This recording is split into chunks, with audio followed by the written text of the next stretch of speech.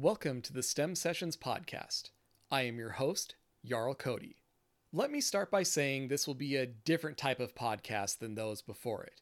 There's no research topic, no question I stumbled upon that I needed to answer for myself. I haven't written the podcast in full ahead of time. I recorded with a rough outline in front of me and produced with minimal editing so it sounds more conversational, which is really just a polite way of saying it sounds rougher. But this philosophical discussion of what inspired me to pursue a career in mechanical engineering came to the forefront when my favorite teacher from high school announced his retirement. He was certainly one of my inspirations, but I didn't connect all of the plot points until I started recording a video to him with my congratulations. He didn't uniquely inspire me to become an engineer. In fact, no one did, but yet everyone did.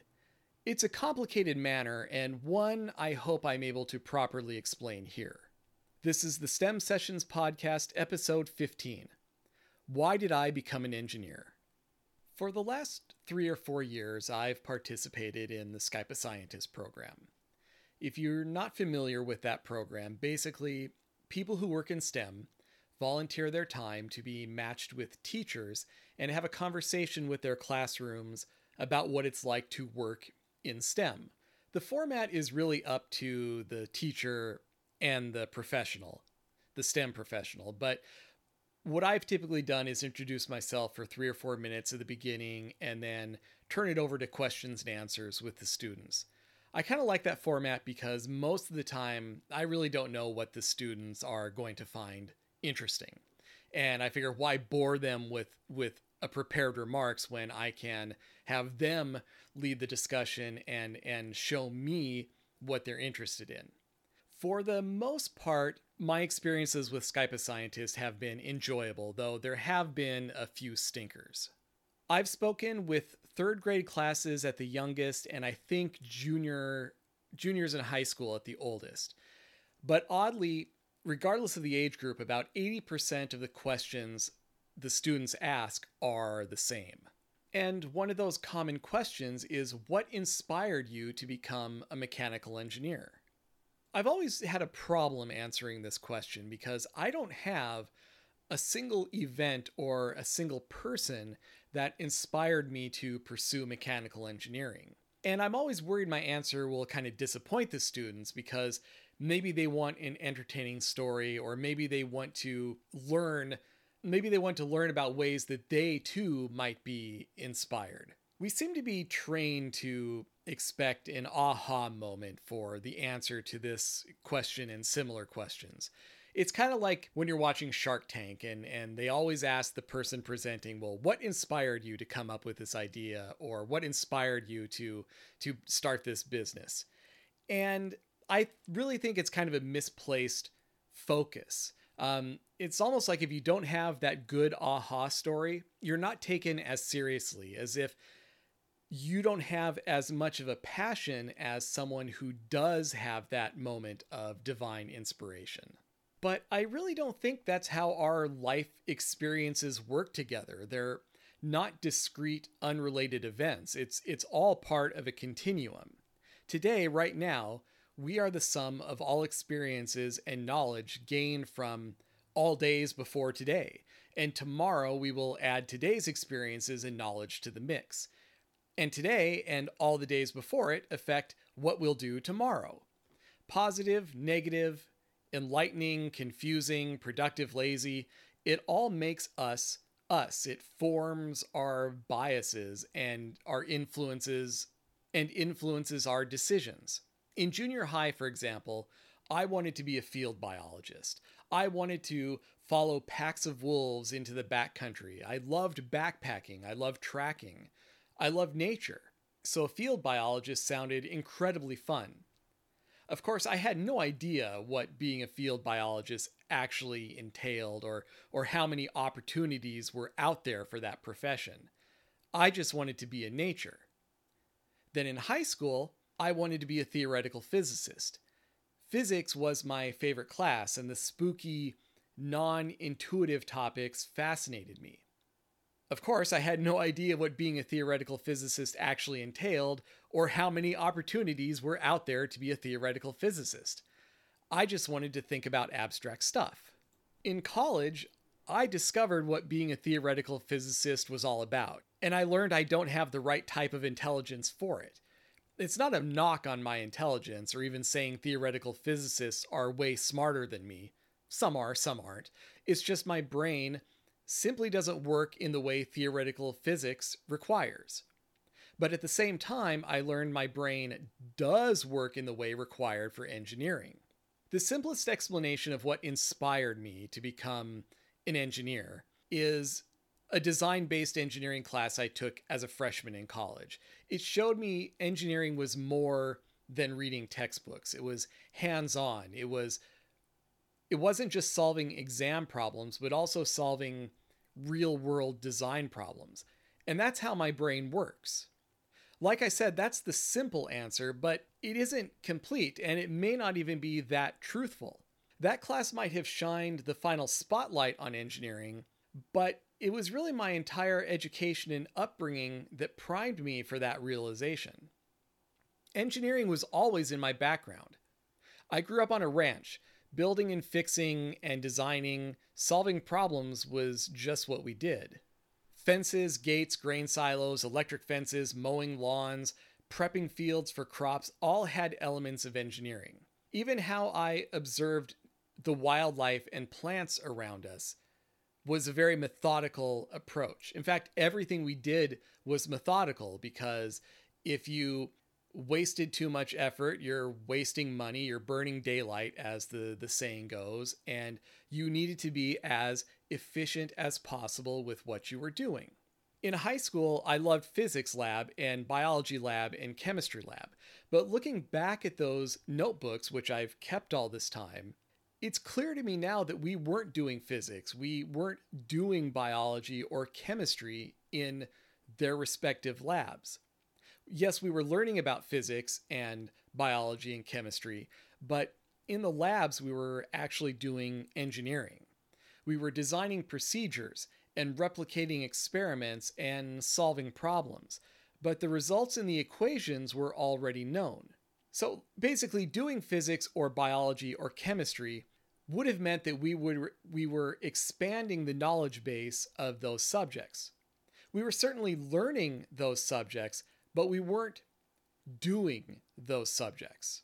Instead, we were determining the best way to replicate results, the best way to set up our experiments, the best way to collect measurements, to think critically and methodically in our experiments and data collection, and to solve problems as they popped up. Like, what if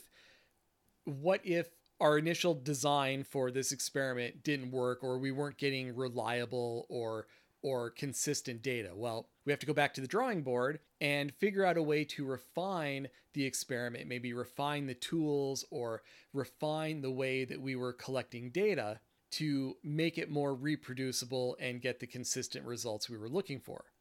That's engineering. If it was physics or biology or chemistry, we would actually take the data that was collected and try to figure out, okay, what's in the laws of nature that is leading to these wildly different results.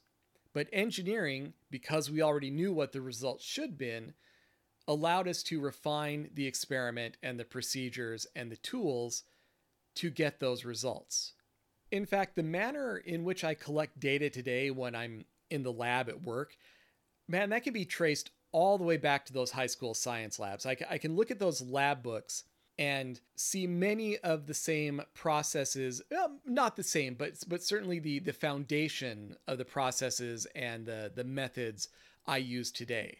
In fact, the manner in which I take notes in general, for example, while doing research for white papers at work or even research for these podcasts, that structure of note-taking, that can be traced all the way back to how I took notes in high school, especially in my history classes.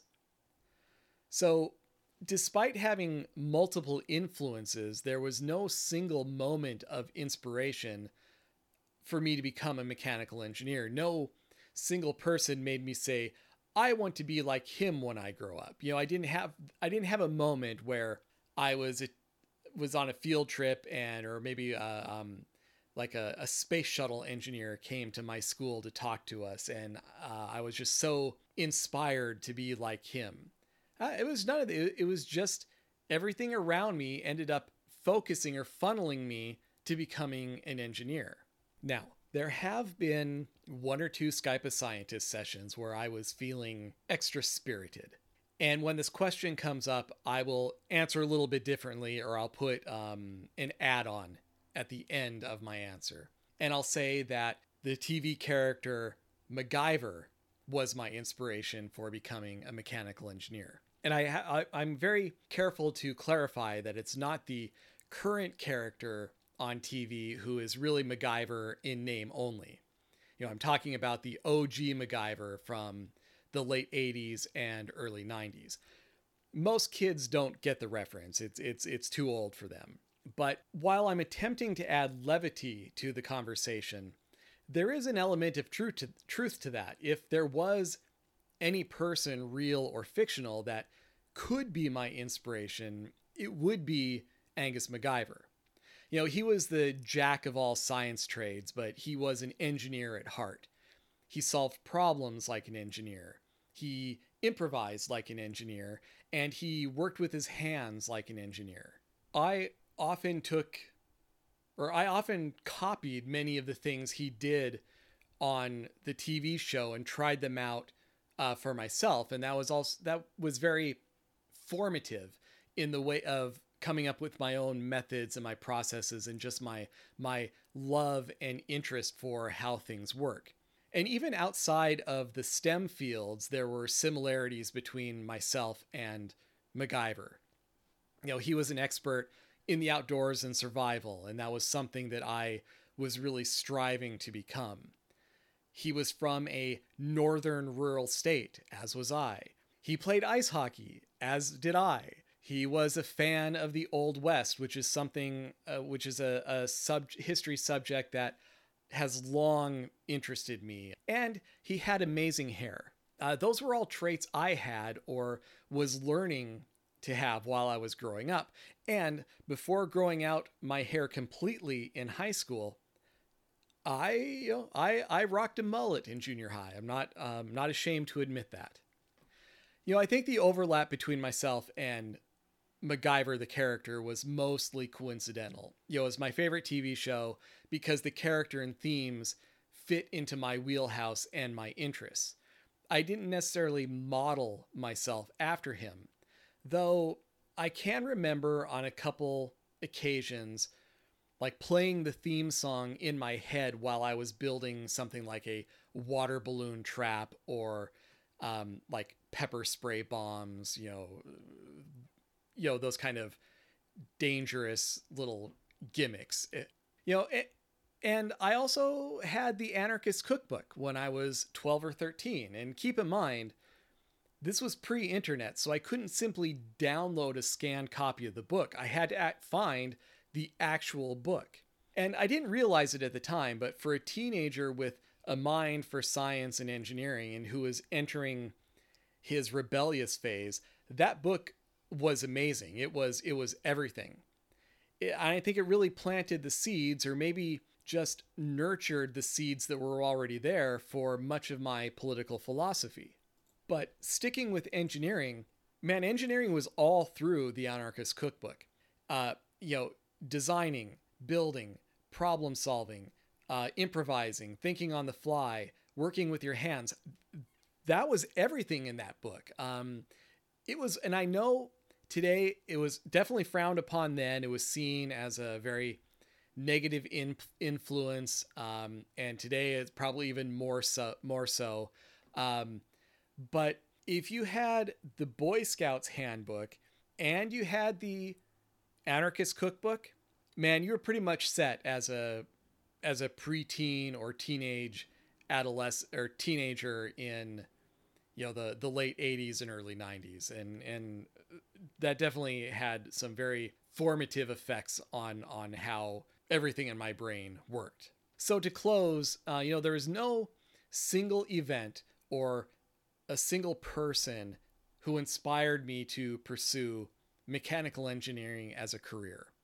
And I don't think there's any shame in not having this aha moment of inspiration. It doesn't mean you're less passionate than the people who do. And I propose that those aha moments are actually less important than their owners claim they are. Dozens, if not hundreds or thousands of prior experiences primed them to make that decision in that aha moment. I think it wasn't the moment itself. The moment was actually just kind of the capstone, or the straw that broke the camel's back, or the final drop of water that caused it to overflow, whatever metaphor and analogy you want to put on it.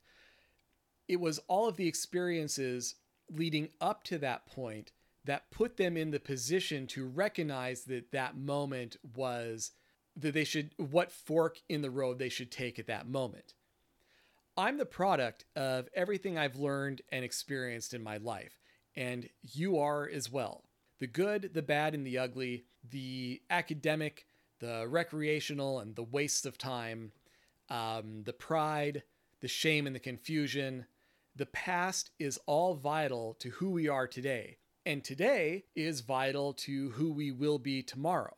So if I can give advice to anyone who is either seeking what career path to take, or what choosing between interests, or looking for that aha moment to make the decision for them, that advice would be to take inspiration from everything. Thank you for listening to the STEM Sessions podcast. This episode was researched, written, and produced by me, Jarl Cody.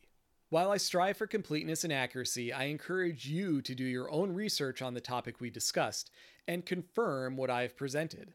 Corrections and additional information are always welcome. Show notes, contact information, and details of our other activities can be found on our website, thestemsessions.com.